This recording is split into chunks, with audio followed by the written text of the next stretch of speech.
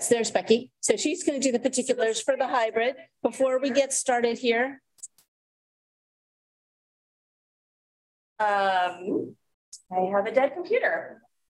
So basically, this is a hybrid meeting, and with that, we will be broadcasting it on YouTube and cable channel 25, and the city does have the right to turn off cameras to avoid distractions. On that note, if you're not participating in the meeting, please turn off your camera to avoid that distraction. And the city, I think that covers it. I've said it so many times, I think I can say it verbatim, but I think that covers those hybrid rules. All right, thank you, Becky. So this is our mid-month study session, but before we get started on that, Becky Pepper is going to go through some upcoming agenda items. Yes. So our March meeting is looking a lot different than our February meeting.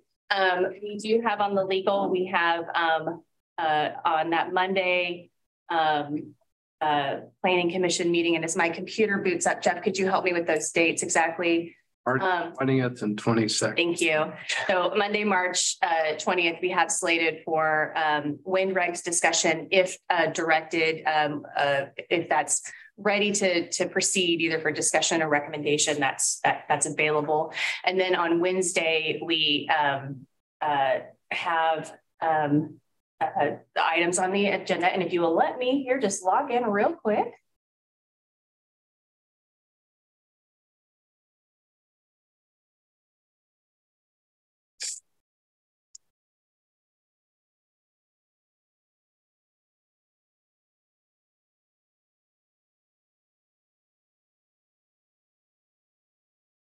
Basically, it's fewer items. It is fewer items. There are, and it just one more second, and I will be able to tell you exactly what we've got.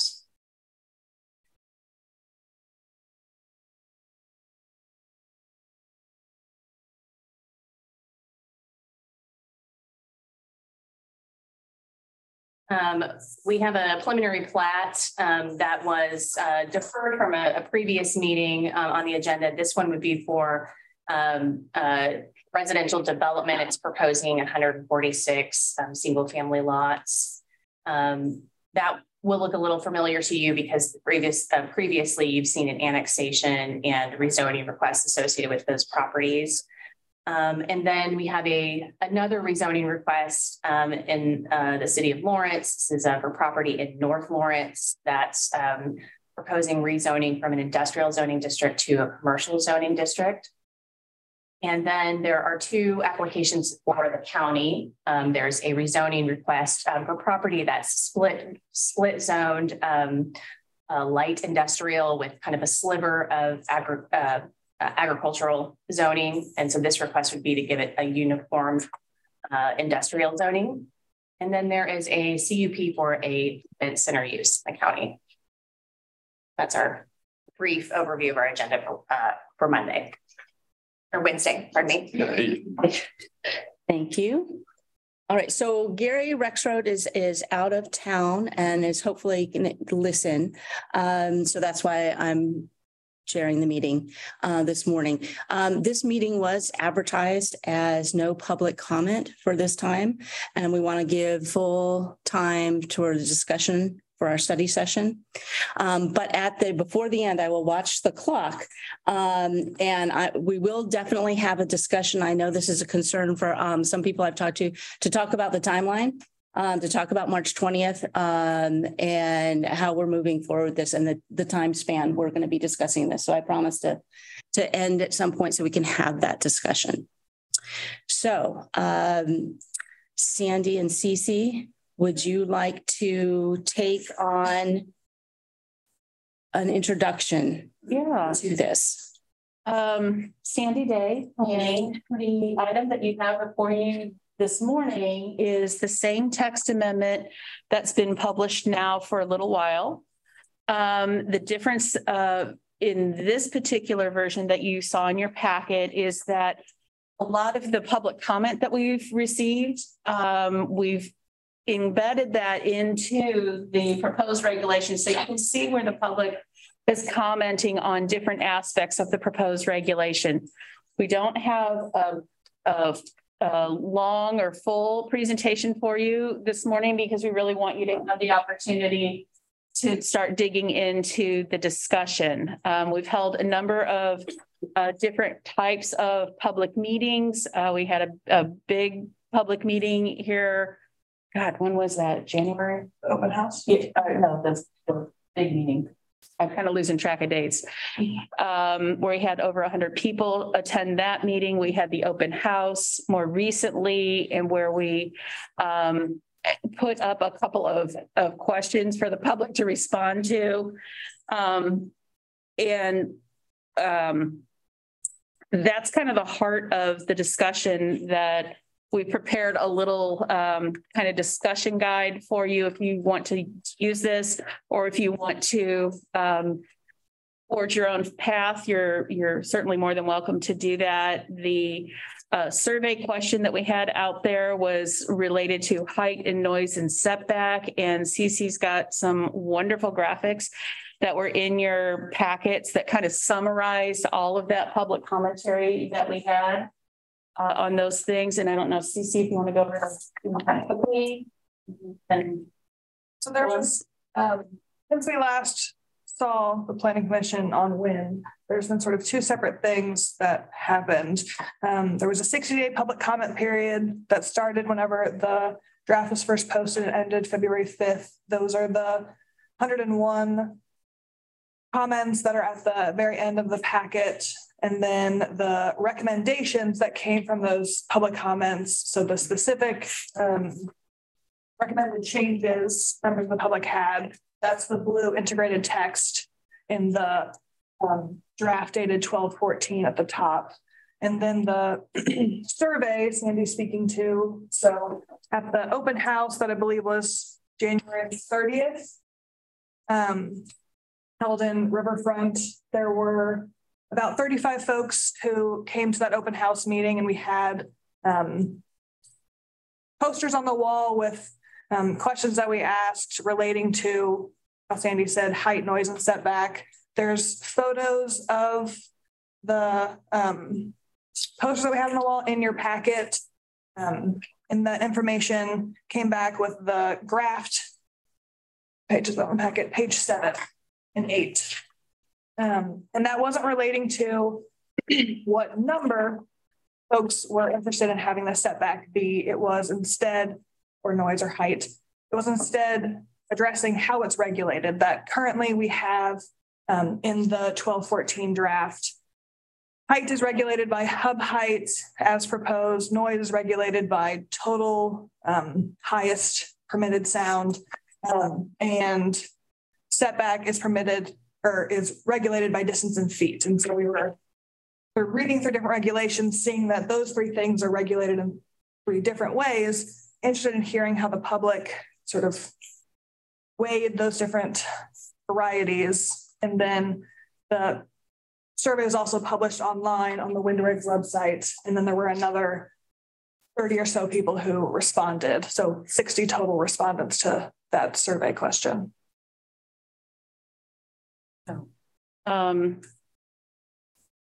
With that, if you have some specific questions of us, we're happy to try and answer those. If you're looking for additional information or research, we'll make a list of those things and see what we can get to between now and the next time you decide you want to talk about this. So with that, I think we're going to step back for a moment and let you launch into fun and games. Okay. Well, I would suggest for our discussion that we kind of go by categories instead of just a scattershot of questions. But of course, there'll be make sure that there's time for those detailed questions at the end. So does that sound like a plan? We'll just take these big topics one by one and at least cover those, and then we'll have time for some of the more detailed ones. So of course, height, noise, and setback are the big issues So would somebody like to get started on comments? Any kind of comments for the height of the turbines? I'd like to start with the difference between hub height and total height. Okay. As we increase hub height, are we increasing blade length? So generally, as far as like manufacturer specifications go, it tends to be that whenever the hub height gets taller, there's then more room for the blades to get longer. And the sort of taller the machine, there tends to be more energy, higher energy rating. So you'll see like 2 megawatts, 3 megawatts, up to the like 5 megawatts that are sometimes located more so in the ocean. So generally, yes, in the current draft of the regulations, there is not a maximum height regulated other than sort of de facto by hub height and a minimum clearance. The feedback we got largely from the public was that hub height, especially that in meters, was confusing or otherwise not of interest, that folks had strong feelings that they wanted a maximum height listed so that they could expect exactly what might be there. I've looked through various manufacturer specifications for between an 80-meter hub height and 110 as currently proposed in the draft. What would that look like at a maximum height? And it's around 500 to 600 feet. So in keeping in line with an 80-meter hub height, currently maximum permitted, if you were looking at total height, it's not always the same because every manufacturer makes them a little bit different, but it would be as if riding a 500 maximum height. If you wanted to lean more on the 110, that's about a 600 maximum height. 100 foot. I think about 600, and I keep going back to the tall tower on the KU campus, which is 630 feet high. And just imagining that height scattered around of things this bulky is a little daunting, to say the least.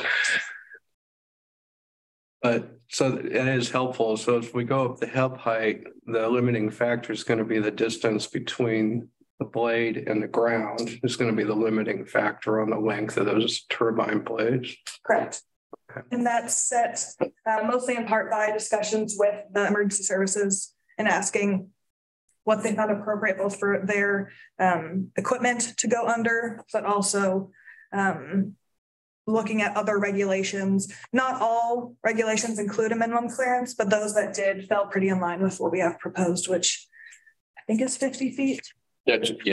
Yeah. Mm-hmm. Thank you. I'll be watching for hands online here too. So if any of the commissioners online have a comment. I think we have to express it in total height. For people to know what it is, has to be in feet. So if it's going to be 600 feet tall is the maximum, then let's just say in feet, however that blade tip is. I think it is. I don't know how many people think in terms of meters, but I don't think most people do. So let's just say feet. It's going to be, you could have something out there 600 feet tall. Then the other thing, before we go on, the other thing is several comments were about, let's look at industry standards. And I think, well, let's see, industry standards, is that what we should look at when we were talking about smoking, what the industry standards were? Or we were talking about asbestos, when we could use that? Are we talking about mercury in the fillings in our teeth? Are we talking?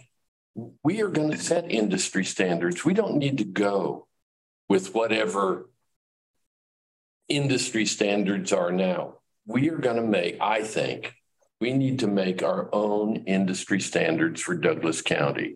And I think where we talk about leading in Kansas, in the country, that Douglas County, I think we have an opportunity to do that and say, here are the standards that we think are appropriate.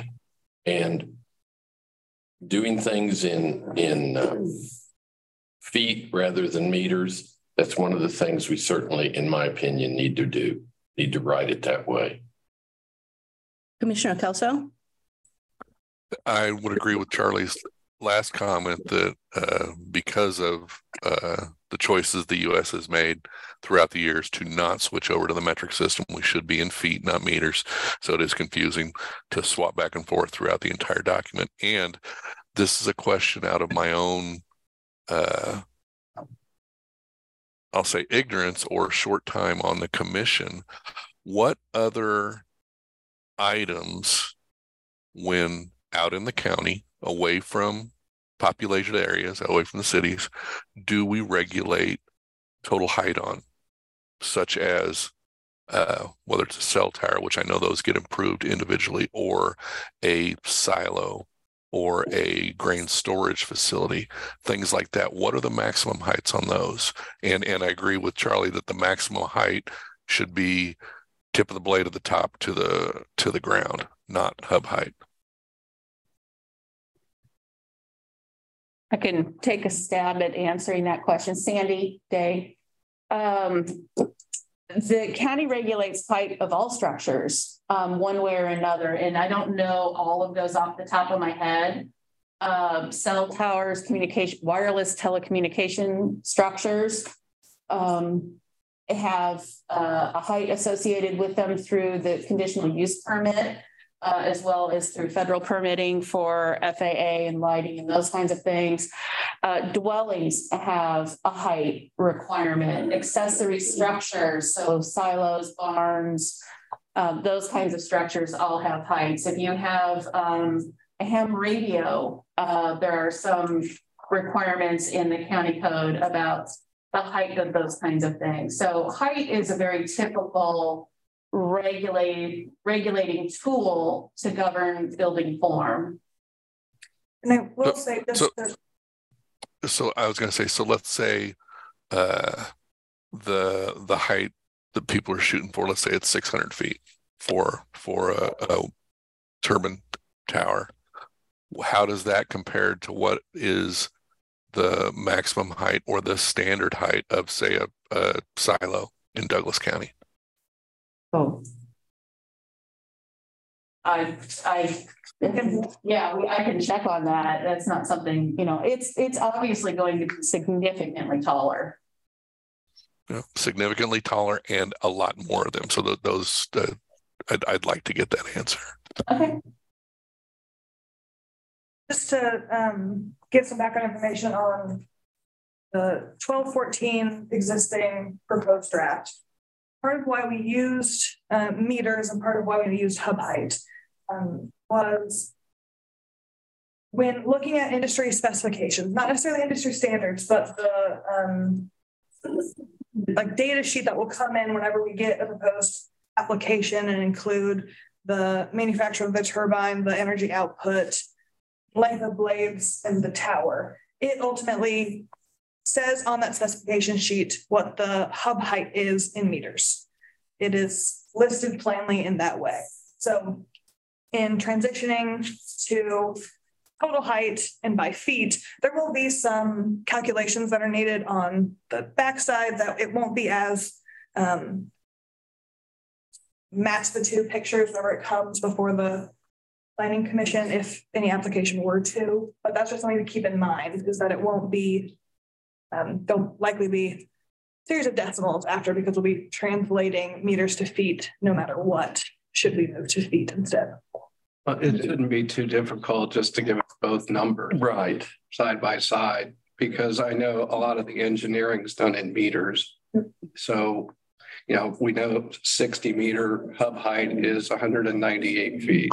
I mean, these are kind of simple calculations, so we can just put one of them in parentheses after the other.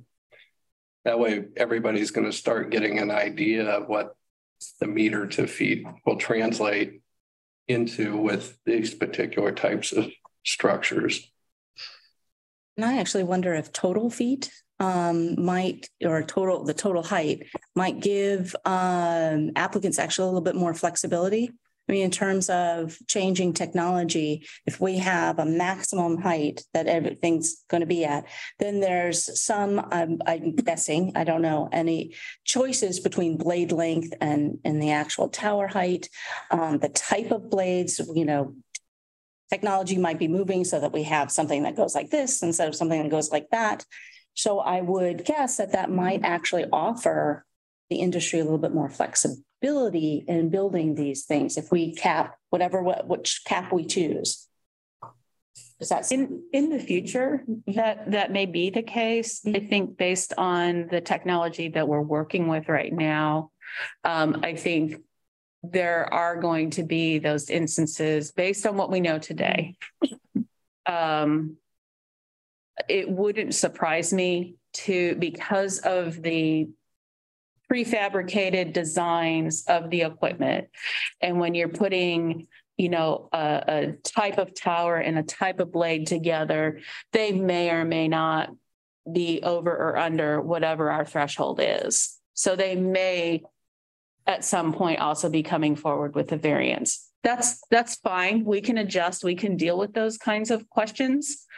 And I don't want to sidetrack your discussion with, well, what does a variance mean? You know, we're working with what we know today about the industry and what may or may not be in the future. And so we'll just have to adjust to those things. So just in general, can we all agree that we want it feet? Well, the applications are going to come in meters because that's how it works. But it's just, it can be presented and we can all discuss it in feet at public meetings. And I don't want to go down a rabbit hole, but, you know, with the solar regs, we had any variance type requests went through the process of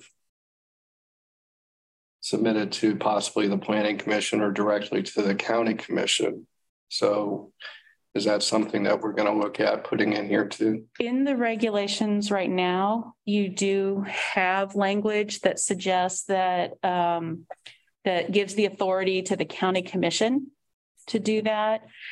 If that language is removed, then the normal process per the adopted county code would be to seek a variance with the Board of Zoning Appeals, and then they're going to have to meet those requirements of whatever, you know, what's the hardship, what's the unique circumstance. We had, yeah, that was a multiple meeting discussion with the solar regs about how to do that. So I would like it to remain, it goes to the county commission, they can send it to the planning commission to review, get public comment, give a recommendation back to the county commission on the, but it just be part of the CUP process for each one anyway. It's just if they want to come in and replace, you know, turbines with possible higher ones, but that would trigger the need for a new CUP too, wouldn't it? So most of it's going to be reviewed with recommendations from the planning commission anyway, but I kind of like to keep it self-contained that way because it's more predictable for everybody. With these new emerging technologies, because this isn't the same as a CUP for a business, you know, ground level business. These are, I think with the emerging technologies, we should keep that different process. Okay, are you referring to the part in here that says the county commissioners can decrease? Yeah, and what I think is going to happen is most of those are going to be sent to us as a question. To gather the public comment and to explore whatever that means so they have better information.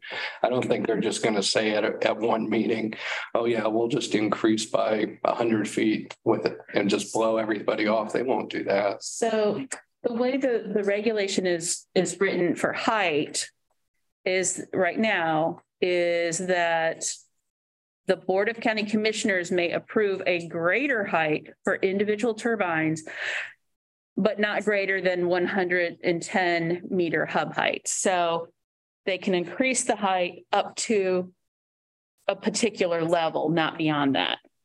That's for height. The decrease, I think, is related to setback. Right. So it's difficult to not So wave back and forth between these topics, but height.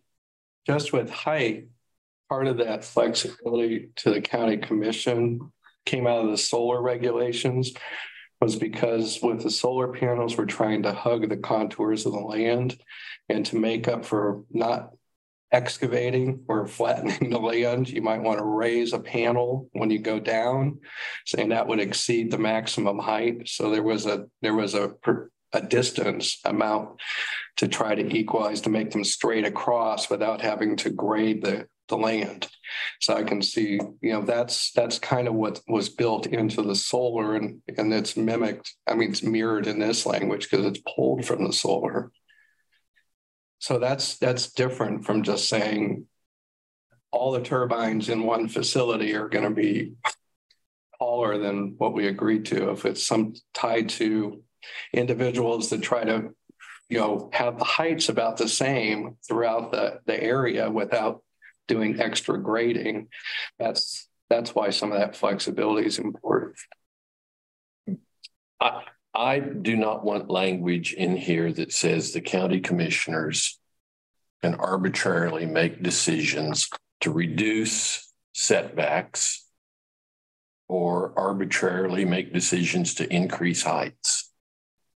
That if there is a process that it goes through, or people can come and say, let's have input, let's talk about this, that's what I want.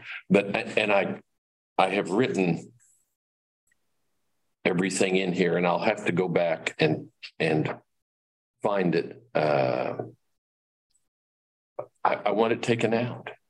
I don't want that in there where the county commissioners can just, and so or you say, well, they're not going to do. Well, it might be helpful to have it spelled out a little more about just what that process means, because they can't arbitrarily do those things. It has to be within the context of what's before them with all the public input, whether or not to do a variation that's within the scope of the regulations. But it might be, maybe our language has to be a little bit clearer about what that process looks like and in reality what it is. Because I know what we discussed and what we all think it means, but that doesn't mean future commissions are going to interpret the same unless we tighten up the language. So I've made note to follow up and get some process clarifications for you. Yeah, maybe there's just a way to clean up the language to say, here's, we just maybe do a bullet point. Here's what the process is when the county exercises that. Just what does that look like? Kind of like with conditional zoning in the city code, there's a set parameter to it. You're providing those guardrails to it that you don't exceed beneath or exceed from. Right. Yeah, and those are things that are going to be requested at the time when we see a full CUP application. You can bet the applicant's going to have that in there for, given all the requirements that we end up with. If they want to put up, X number of turbines, they're going to say this one needs to be a little bit higher to make this work with the rest of the facility. So I think most of this is going to come at the front end, and it just grants a little bit of flexibility. But if we could specify just where the guardrails are, where the public input comes, what the options are available to the county commission at the time, those types of things might be helpful to the public. So speaking of guardrails, I do want to spend at least a little bit of time talking about the number. Commissioner Kelso? Did you have your hand continually up? Oh, sorry. There, it's lowered. I don't know if you had a comment. Okay. Anybody online comment? Anybody want to talk a little bit about what the number it is we're trying to reach here? For the height? For the height. Thinking of total height. If we say the total height can be 110 meters, converted that it's 582 feet or whatever it was that you did the first time. 360 feet. No, what the blade, with the blade. Yeah, total height. Yeah. Don't think, Well, moving forward, you had directed that we were using meters and that conversion. So are you interested in just speaking in total height as far as feet for the rest of this conversation, just to I am. there? Okay, so we can that would be 670 feet to the top of the blade. If it's 110 meters at the hub and we leave the 50. Okay. Well, now I'm off because I just did 50 meters instead of 50 feet. So it's even higher. And so with that clearance also, if drafting regulations to indicate total height, that math of what's a hub and what's a clearance isn't really needed anymore. So the 80 meters and 110, looking at different industry standards for those turbines, none of them reached 50 feet clearance. All of them were above 75 feet just because to work most efficiently, the wake of any blades, from what I've read at least, indicated that they don't want them very close to the ground because it slows them down, sort of makes them less efficient. So the clearance doesn't necessarily have to be as thought of. As far as looking at how tall can an 80 meter hub height turbine ultimately be? We're looking at our previous moving forward. It's about 500. And then 110 is about 600. So in the current regulations we had shall be 80, the county commission, 80 meter hub height, the county commission could move it up to 110 if ultimately increased tower height better aligned with the purpose and intent of this section. That was sort of getting at, well, could they have ultimately fewer turbines if they were all just a little bit taller? That language isn't necessarily needed if you just set a single maximum height. So you could, as a body, decide where you want it to range. Between 500 to 600 is about what we have right now, but ultimately that's up to y'all. There aren't a ton of other regulations that do ultimately regulate total height. So there aren't a ton of other regulations we can look at as far as like, what do other counties do? I pulled together some information as far as the surrounding counties and then as well as the 10 most populated counties in Kansas to see what their regulations were. And there were only 2 in that body that had a maximum height, one of which is ultimately not a total height that can be reached. It was 200 feet. There aren't currently commercial scale turbines on the market for 200 feet total height. So that becomes an effective ban. Right. Which is why setting a number that's clearly achievable by looking at what's available to the industry right now, if that's the intent, is important. When we're looking at examples, there is the fact that we have a higher population in Douglas County. So could you look at counties maybe in other states? I mean, what are places like Rhode Island or Connecticut or other places that are more densely populated? What heights are happening there? Because if we're just looking at Kansas and we're looking out where the groundwater has been depleted, where all it is rangeland, heights out there can be looked at a little differently than we can when we have more residents. Well, and I think some of the research that CC was doing was that the quality of the available resource, the wind, has a different dynamic and a different type of machine that would be responsive to that. So that's why we did focus really largely on the state of Kansas, of what is typical in the Midwest, because we're not going to be constructing the WECs like some of the coasts would be. So yeah, I can appreciate we have so many variables working with each other. Right. What is efficient, possible. I'm just kind of curious about what some of the more populated areas just in general are doing with regard to setbacks and heights when you've got a greater population in the area. I'm looking at population density of Douglas County and see other counties that may be similar, and I'll look outside of. Yeah, because we're trying to balance a lot of different variables. Yes. I appreciate that a lot. I think we could expand our look a little bit, kind of neighborly, Nebraska, Oklahoma. Oklahoma may be too far to the wrong direction, but Iowa I could see being in very similar lines. So kind of in our neighboring area. The thing that would be a little bit of an interesting thing we'd also have to dig into is what do those state statutes enable and do not enable that we have to take a look at, because there may be things in other states that are allowed or banned that we wouldn't have availability under our state statutes. Right. So that research would probably take us longer. But it's doable. We just may not be able to have it in time to bring back as the commission would like. The thing with the solar is it's going to take the time it takes to make sure we have it right. So I don't think we're bound to any specific timeline. We just have to make sure what we put in place is workable and it has that degree of flexibility that we think is important. If that's what we think is important, that meets the requirements of our county. So just wanted the commission to know that may take us a lot longer than anticipated, only because of the state statute coming into play. And that's always important to have that information. Yeah. I think it's important to look at other as densely populated places, just to get an idea.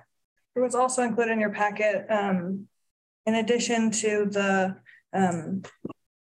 putting people's direct recommendations into the text. I also pulled numeric data whenever people gave, I want the total height to be this, I want the setback to be that. So there's graphs in your packet. Which is 45. Yeah. There weren't a ton of numeric data that was given within the public comment period. There was a lot of comments of general disinterest, but whenever people did provide change the regulations to the X, I gathered that. And from your graphs to your tables, it said the maximum height that for the public who submitted a height was 360 is what I saw was the maximum height that was suggested from public.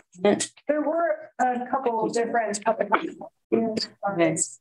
Are you looking at the text with the blue boxes? No, I'm looking at the summary here on that first page. Just looking at the highest one was 110 meters, which is 360 feet. Was just the highest in that table. I thought that was a summary of the. Yeah, sorry, I'm looking at what you're looking at now. I was looking at total height. I was just my apologies. For people who submitted direct numeric public comment. Yeah, so the highest would be that 360 feet plus whatever the blade length was, because this is a hub height, you're right. The 110 meters suggested was the highest suggested. That's 360 feet, but that's hub height. One person said that. Yes. So if you added the blade length, that would, I don't know how long these blades are. And then there were two other comments. One person saying 120 feet total height was their regulation, another 300 feet total height. And the suggestion is 500 to 600 feet total height currently. That is consistent with what the current draft is. It will be whatever numbers provided by this body. So, but we want some more information on height in counties that mirror more Douglas County in terms of the population density. So if I could, unless there's any questions online, we have a number of other topics to talk about, noise and setback. So let's switch over to noise, unless anybody has a objection. Okay, noise. In terms of how it was regulated, there were a number of different ways that it could be regulated. Correct. And this was one that ultimately kind of surprised me in the open house and in the survey responses. So currently in the draft regulations, it lists out maximum decibel. I believe it's 50 decibels. That's cumulative absolute maximum at the nearest non-participating property line as currently drafted. There was interest from the public responded to that survey question that they were more interested in changing how it was regulated to be identifying the ambient noise at a given property line, which we already have as a part of our regulations, that in the application stage, they have to tell us what the existing conditions are. So it being existing conditions plus a decibel level agreed upon by the Planning Commission. I've seen other regulations that have this type of language, and it tends to be ambient noise plus 10 decibels, ambient noise plus 15 decibels. That's to say, heard a lot of public comment and general concern about the character of the area being very peaceful, very serene, quiet, and that not wanting to be interrupted. And so I think ambient noise and then identifying a decibel above that being the absolute maximum could get at that idea where someone maybe lives in a quieter 30 decibel average area. You add 10 to that, it couldn't get any higher than 40. It does, however, mean that if folks live closer to, say, a highway and it or loud farm equipment or other sort of noisier things, if they're used to a 50 decibel lifestyle, then it would be 60 decibels at that property line measured from a ambient plus 10 or otherwise.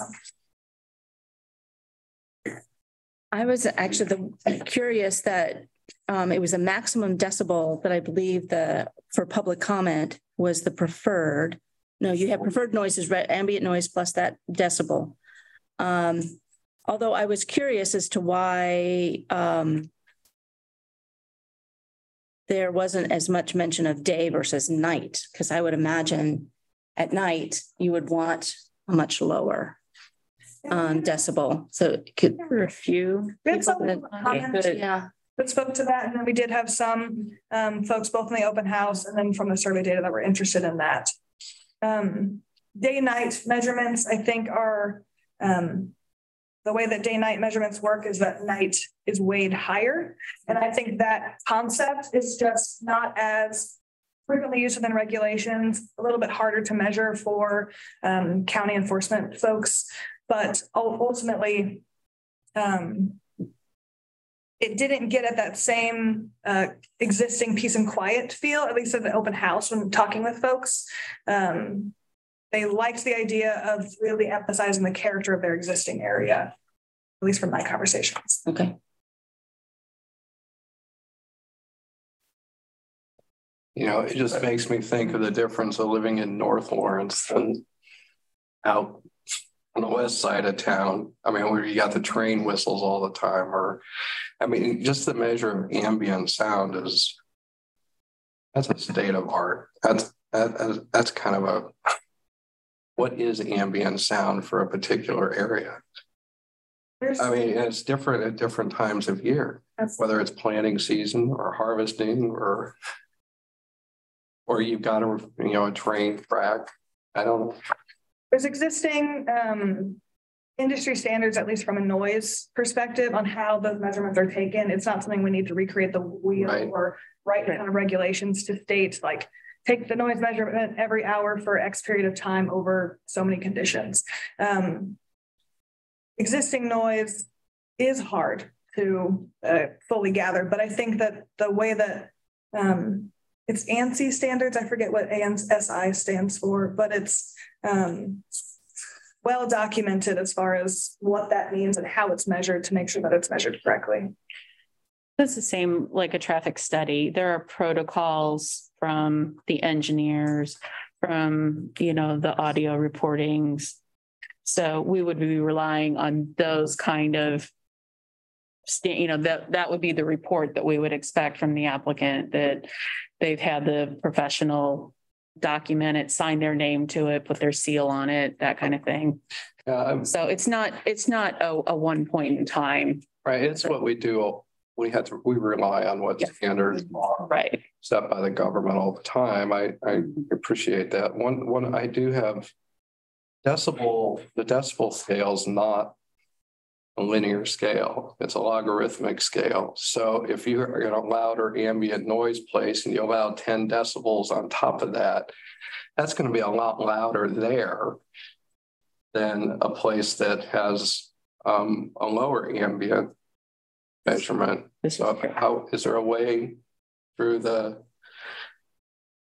a lot of this is coming out of the EPA for these things, but is there a way with all of this that you take that logarithmic scale into account so you're not suddenly jumping from what would be a washing machine to a small plane engine with the same increase in, we go up 10 or 15 decibels can make a lot. 10 decibels is interpreted to the ear as about doubling in sound. There are some regulations that have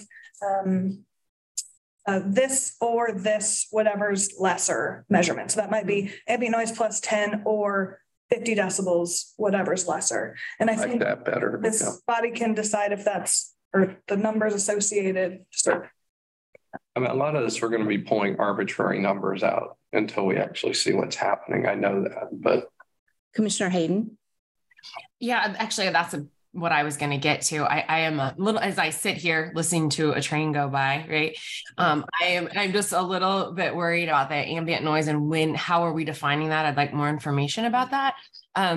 But then also, I really like the whichever's lesser. So having two different measurements, and I just want to make sure that the character of people's neighborhoods is really taken into consideration when we build these, because I think these are fabulous things to have, but they aren't the end all be all. People live in certain places for certain reasons and have other things going on besides just this stuff. And we really need to take that into consideration. And so I'd like to see a little bit more so that people could present to whomever is the deciding body how it's going to change the character of their neighborhood versus just a decimal, right? Or a this plus a this. But what is it like generally where they're at? And what will this do to that? And with this noise, height, whatever it is, I'd like to have places for people to be able to actually show the deciding body what this really means for them. So that's why I wanted to kind of present the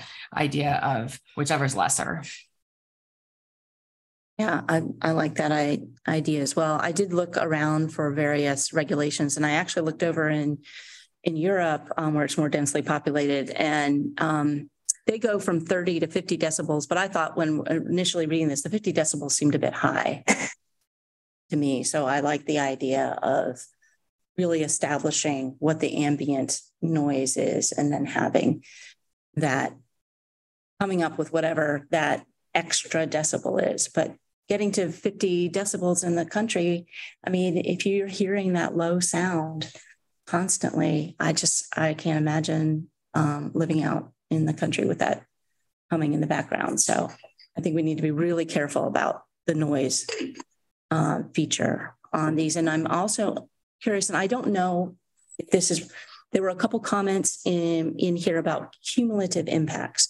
Is there a cumulative aspect to noise? Whereas you've got one turbine and you do all the measurements for the dwelling surrounding it.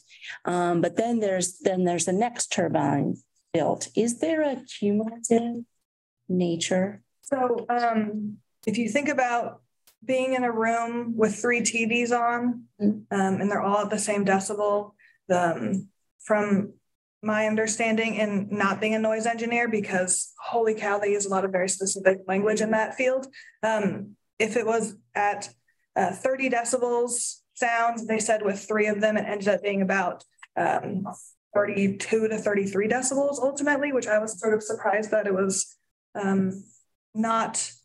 Folks have talked about it being additive, where if there's one 50 decibel turbine, there's a second one that it's 100 at the property line. That is not accurate to how that works.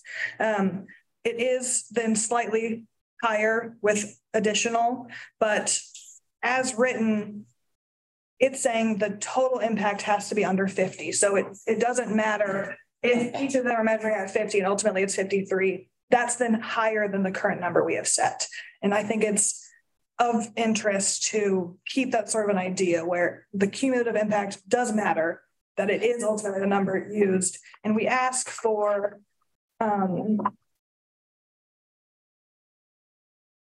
goodness, you think with the amount of times I've gone through this document, I remember exactly where everything is. A detailed report detailing expected cumulative impacts caused by the CWEX project.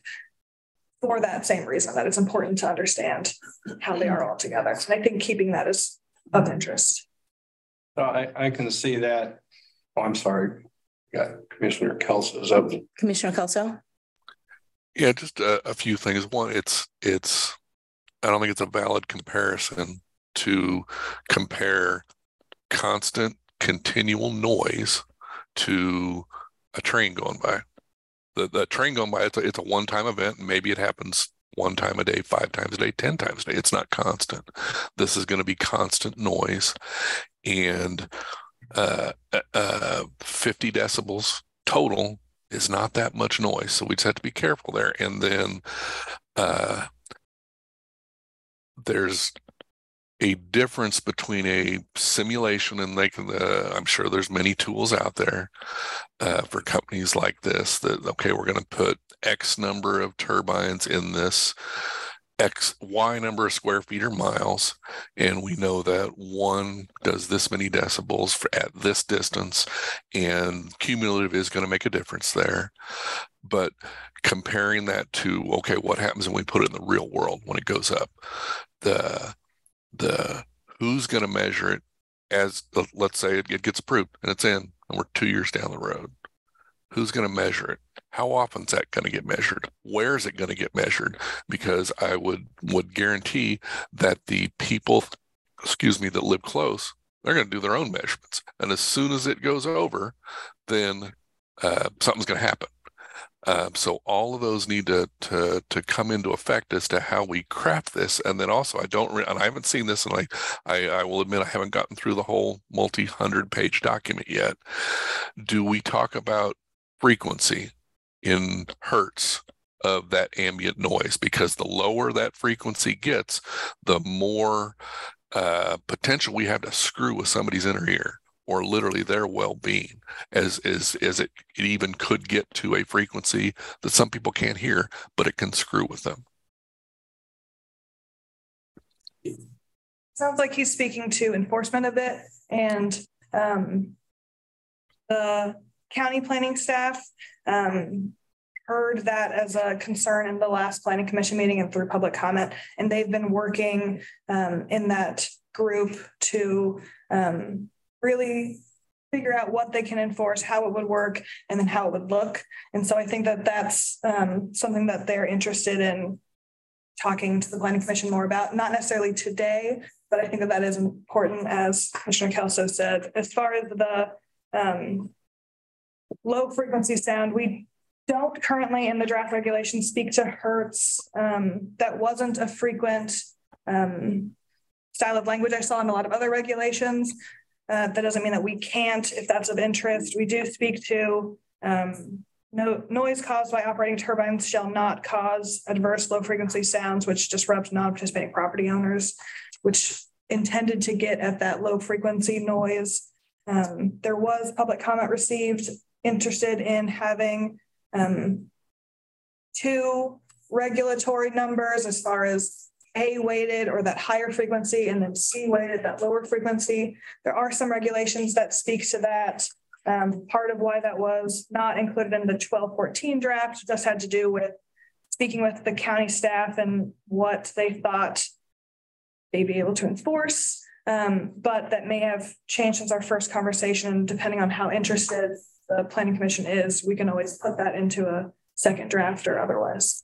I think the enforcement piece, runs through the whole thing. Absolutely. Yes. In terms of the procedure, who needs to be reported to, how do these complaints or concerns get to somebody who can actually do something? That would, I imagine, be a piece somewhere in here. Yes. Is the frequency level part of the spec sheets for a particular a good question. Turbine? Because I think it would be, because Commissioner Kelso just jogged an old memory. They were using subsonics in haunted houses back in the late 70s to increase that anxiety. So we know that's there, and then they banned that because it was causing a lot of problems. But Okay, any comments, more comments on noise before we turn and have a discussion about setbacks? Commissioner Hayden. I just want to say, I also think that we ought to look into frequencies. I couldn't quite figure out whether or not staff had been directed to think about that. But if that's the conversation that we're having at the moment, I too would be interested in that. Okay.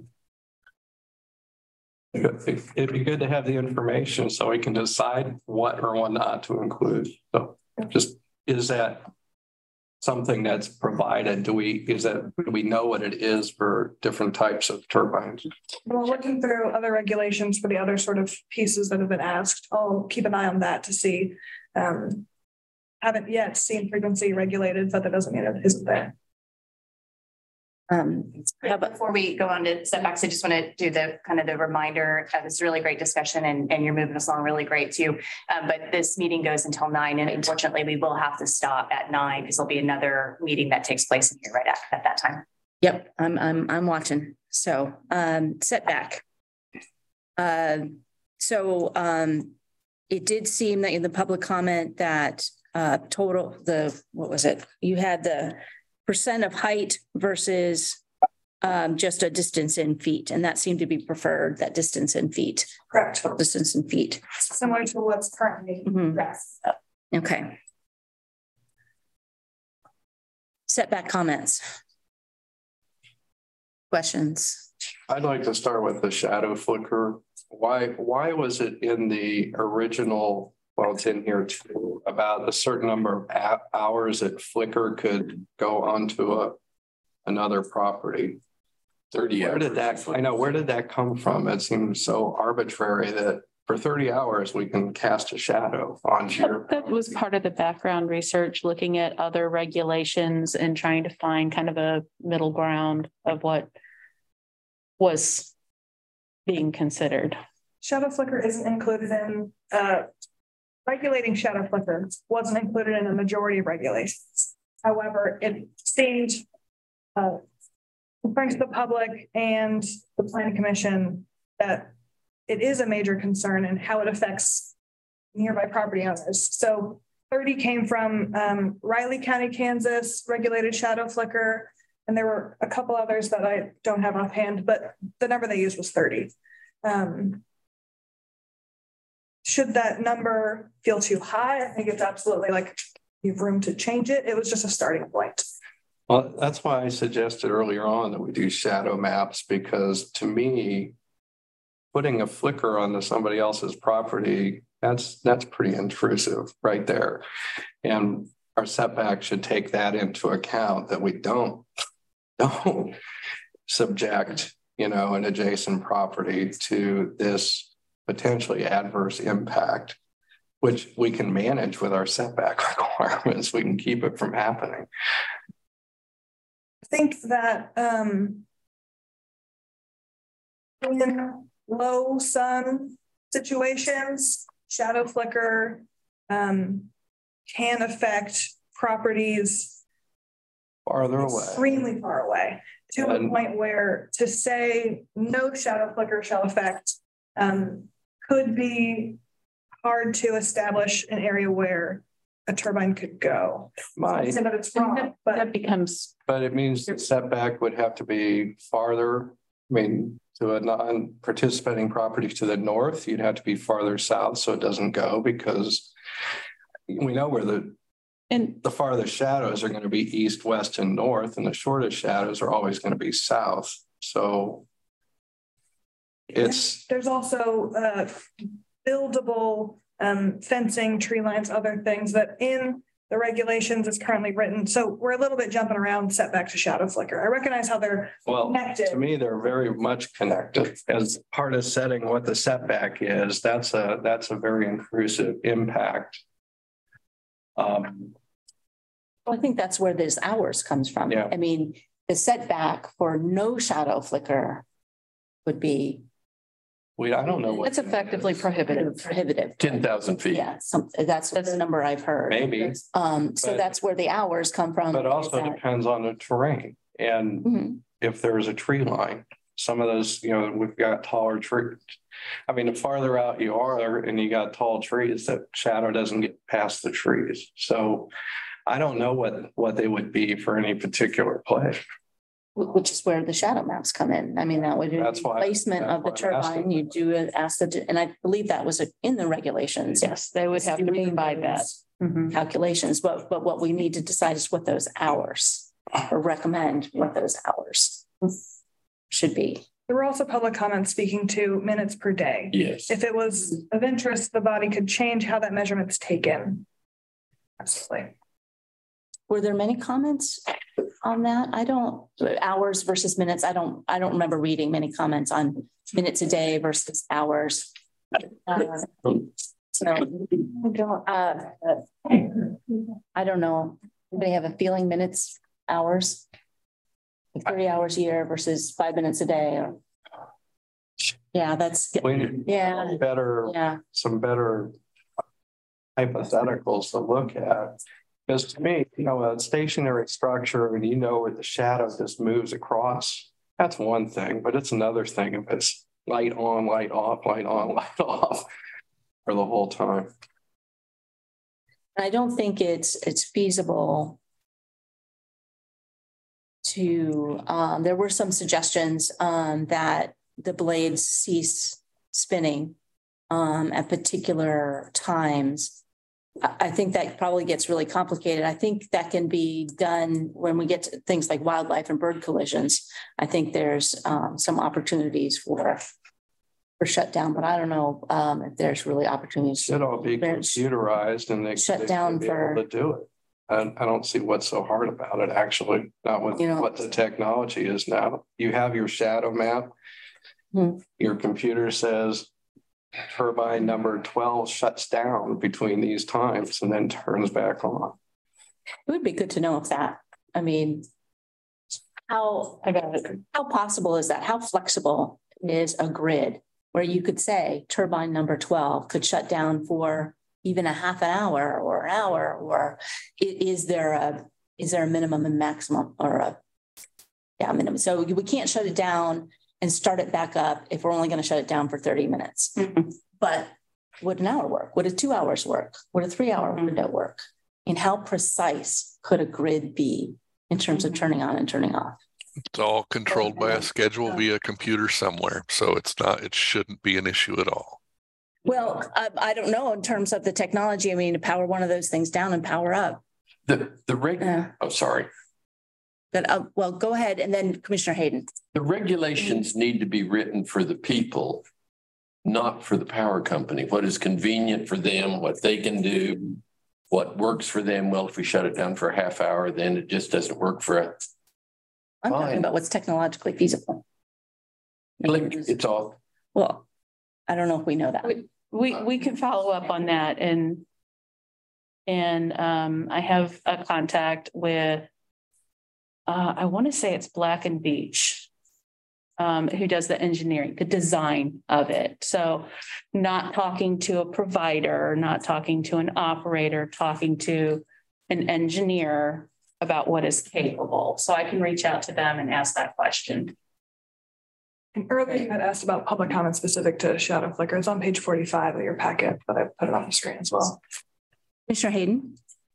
Yeah, I think everybody kind of said what I was going to say, but that's what I'm kind of thinking is this needs to be about the people. And so figuring out what can be done would be really helpful. I understand it may be expensive. I understand it might not be what they want to do, but intruding on somebody else's property or having a shadow over it for an 8 hour limit, well, if that 8 hours is during the day, or if it's constant on and off, like that, those are huge impacts on non-participating landowners. And so I definitely would want more information on what can be done and hope that we'll err on the side of making those kinds of things be done for the non-participating landowners. Thanks. Bringing us back up towards setback, if we want to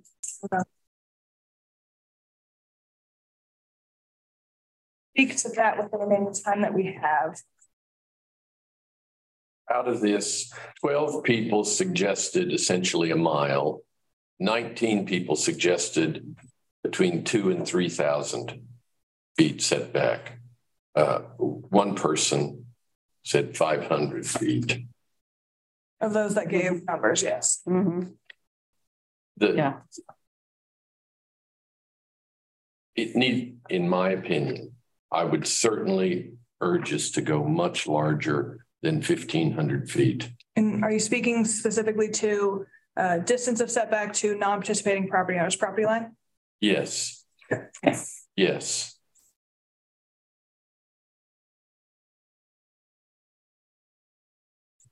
If I may ask a clarifying question, just to get it on the record. All of our measurements and our recommendations are based on a measurement from the property line. There is a request from specifically NextEra to be measuring not from the property line, but from a residence. Right. All of our regulations in the county, we measure from property line. So I just want to put that out there. I'm with the property line because if we do from existing dwellings, are we saying, okay, now we're taking away the possibility or the desirability of building it, dividing off a parcel and building another dwelling that might be closer to an existing turbine? So I would go with the existing property lines. Yeah. Just because we don't know how those properties are going to change over time. New buildings, new residents. Flexibility, right? Yeah, the non-participating property owner. So I needed to ask it. And then we also in the 1214 draft have a setback to the nearest participating property owner's dwelling. NextEra had also made comments interested in having it be slightly different in language. Primary residence is what they said. Or occupied residence. Yeah. I think that would be difficult to. We don't have that mapped. People aren't occupied. We just know where structures are. There's also, I did look in the county code about how we use the word dwelling, residence, and occupied residence. The only time we use occupied resident is when we are talking about daycare operations. The only time that phrase is used in the code.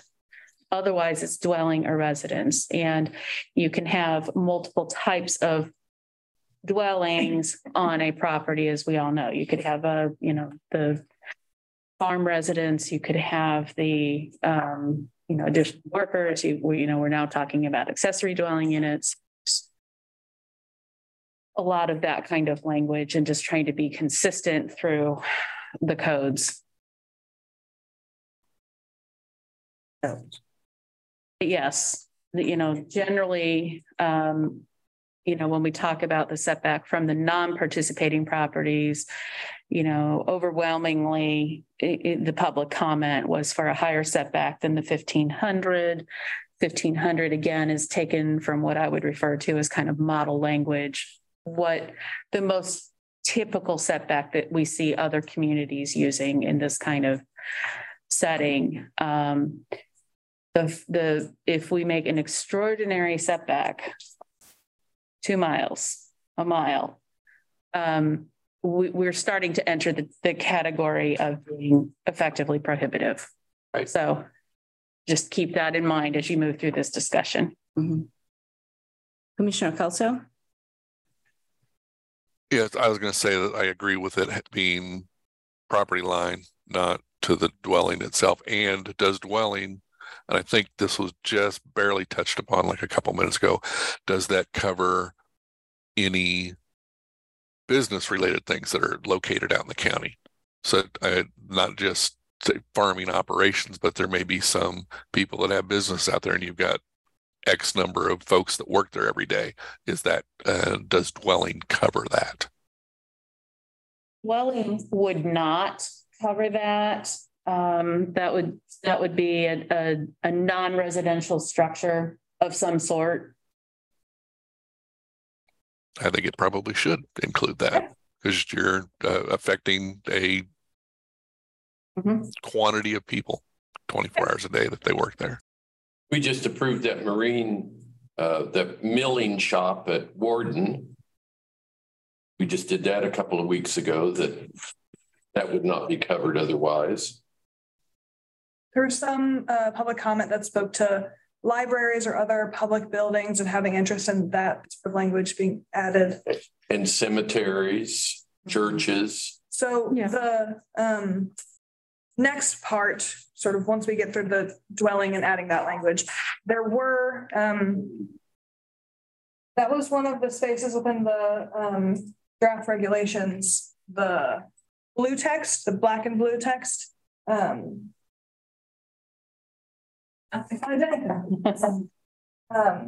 was the space where we had the most unique.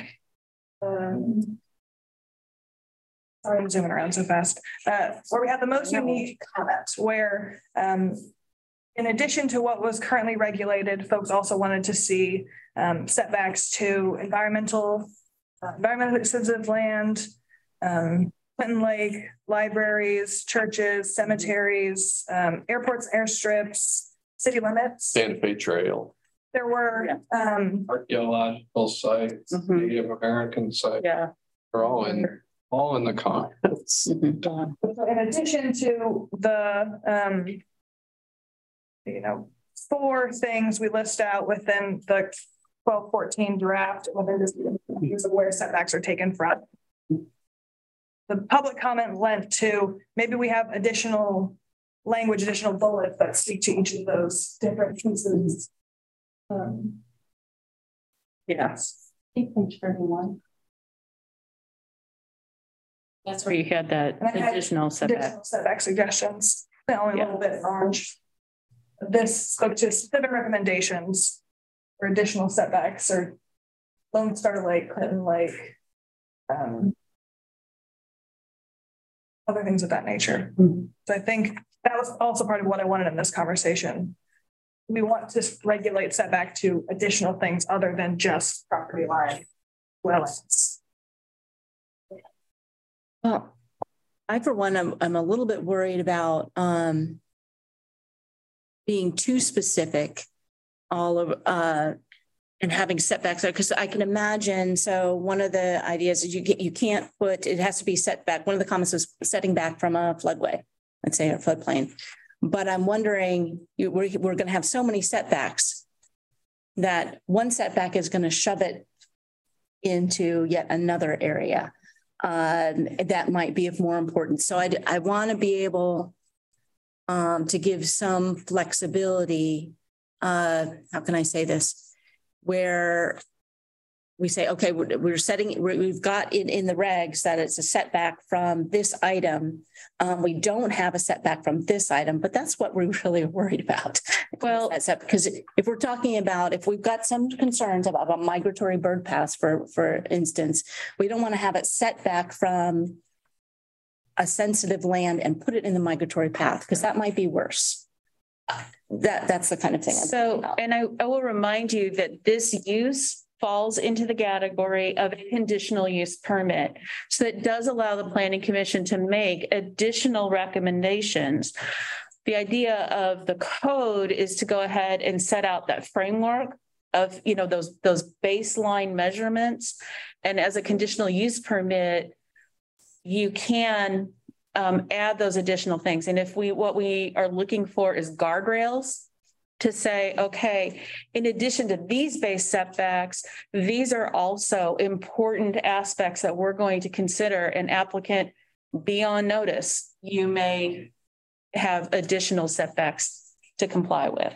So that's one way to look at it. That's kind of like the case by case. Very good point that we set one, but if we could put a list, it's a non-inclusive list, such as these and any other item that might be brought to the attention of the commission.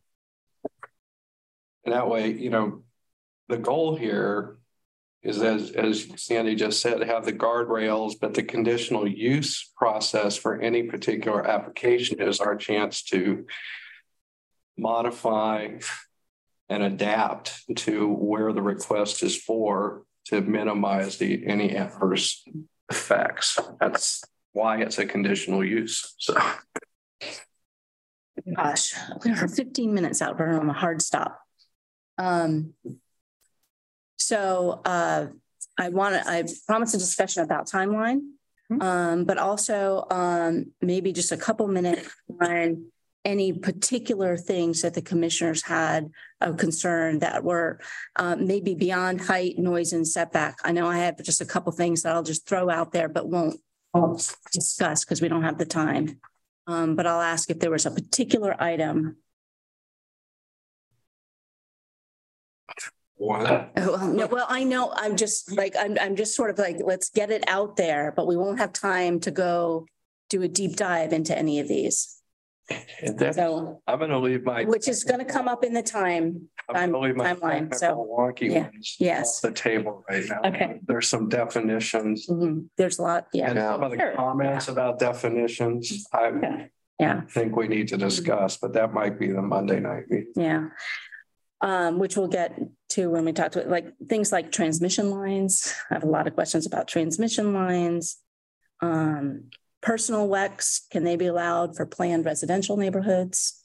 Because we don't have a middle ground here for using wind power. You've got it in there for industrial parks and business parks, but I'm curious about residential areas for the the smaller size.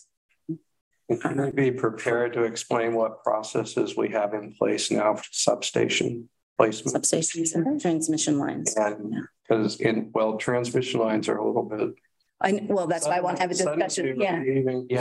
When it leaves our authority, we can work with substations. We have trouble. And I know you mentioned personal WECs. That was a topic that somebody brought up, and we have not discussed that really at all. That is and the person that did it made a suggestion, said, how did the 65-foot height and the 50 kilowatt come into play?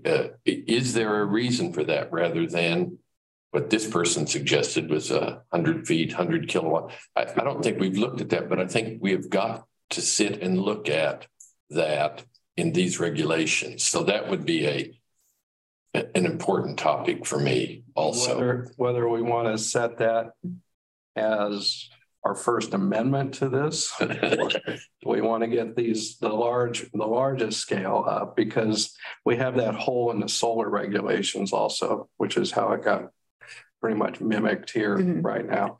So we do have to have that discussion about this middle area for both solar and wind. I thought the Audubon Society's comments, and they made several throughout this, struck me as things I had certainly not thought about, but important just on the language. So that's something that, I mean, it needs time. For me, there's got to be a lot more time where we sit down, make some decisions, give it back to the public and say, here, what do you think of this? Yes, hold that thought, Charlie, because that's where we're going. Let me get Commissioner Kelso in terms of like throwing out a detail that's top of your mind. Yeah, I think Charlie was maybe trying to get there.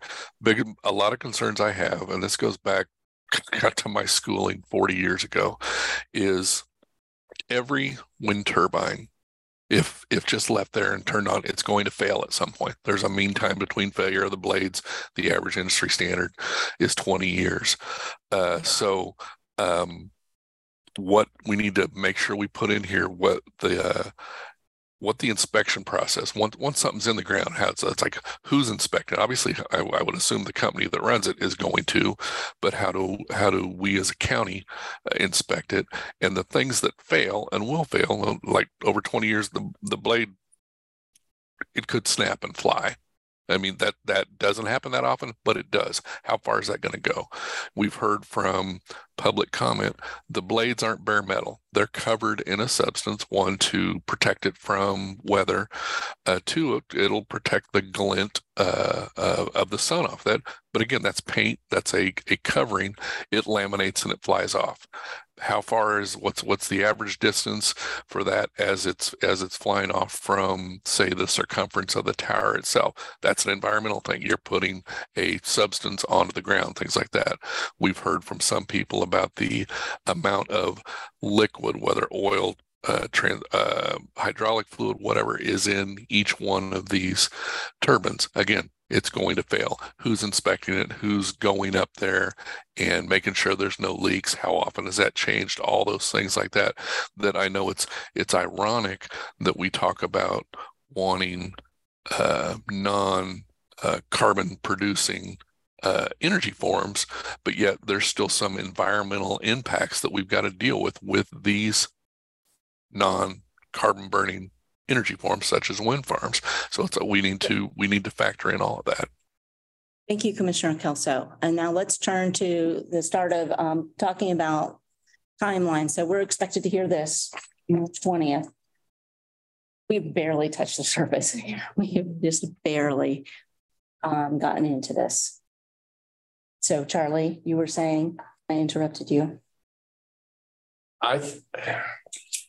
Somehow I think and I'm just going to say the Planning Commission then, I think you guys, I said this before the meeting, I think you guys, and you pointed at Cece and said she is the brain trust here, have done a great job of pulling all this together, saying, here's what we found. It is not saying this is what you want, but this is what you're hearing. But I think we need to sit down, come up with another. The first one was 28 pages long, and I think I heard you mention that earlier about the 28 pages. We need to come up with another, if it's 12 pages, 50 pages, whatever it is, come up with it with changes that we have considered based upon all the input. Give it out to everybody. Distribute this. I don't care if we set it out at every township hall in the county. Set it out at these. Let everybody come pick it up, look at it, re-meet with people. Say, now give us input on this. But I think it is so critical that we hear what people are saying, and the universal comment has been, gosh, we didn't find out about it. Maybe it was in the Journal World. We don't take the Journal World. Maybe it was on the Douglas County website. We don't look at that. But I think we've got to come up with another packet, give it to everybody, and meet. So how we come up with this, I don't know. But you're speaking to a second draft. Well, a second draft. Yeah. It has to be a second draft. Yes. Yeah. And so we would definitely come up with a public process to get it distributed. Certainly our social media, certainly our website, making copies available to, at our office, at the county offices. We can do all of those things. That's a perfectly achievable piece. I need to know what changes you want and when you want them by, and we're not there yet. I was going to say, I'll turn my changes in again and say, here's what I want. But I think it's going to incumbent for all of us to get together. Yes. And come up with something. So that's part of what we're doing. We've got a list of things that, that we're marking down from this discussion. I'm certain we're going to have more that we will add to the list from whenever you talk about it next, if that's the 20th. If you want to have a separate study session for this, I was going to ask if there was another point, and let me bring Commissioner Rexroad in. Hi, thanks. I'm going to try this. If it's too noisy, tell me. Just a couple things. One, I want to take a moment and thank Sandy and Cece and the work you guys have done above and beyond to make sure you're listening to and gathering feedback. The work you put into this is really incredible. Thank you, thank you, thank you. I've heard pretty consistently in the feedback we get from our community that they feel that even though we followed the process and maybe even gone beyond, not maybe, have absolutely gone beyond what our normal process asks for, they still feel that more time is needed for them to be heard, for them to understand the complexity that, the number of times that we've gone through, we're still trying to get our arms around. So I just want to throw out the idea that we open the window a little bit longer than what we currently have scheduled for a formal decision.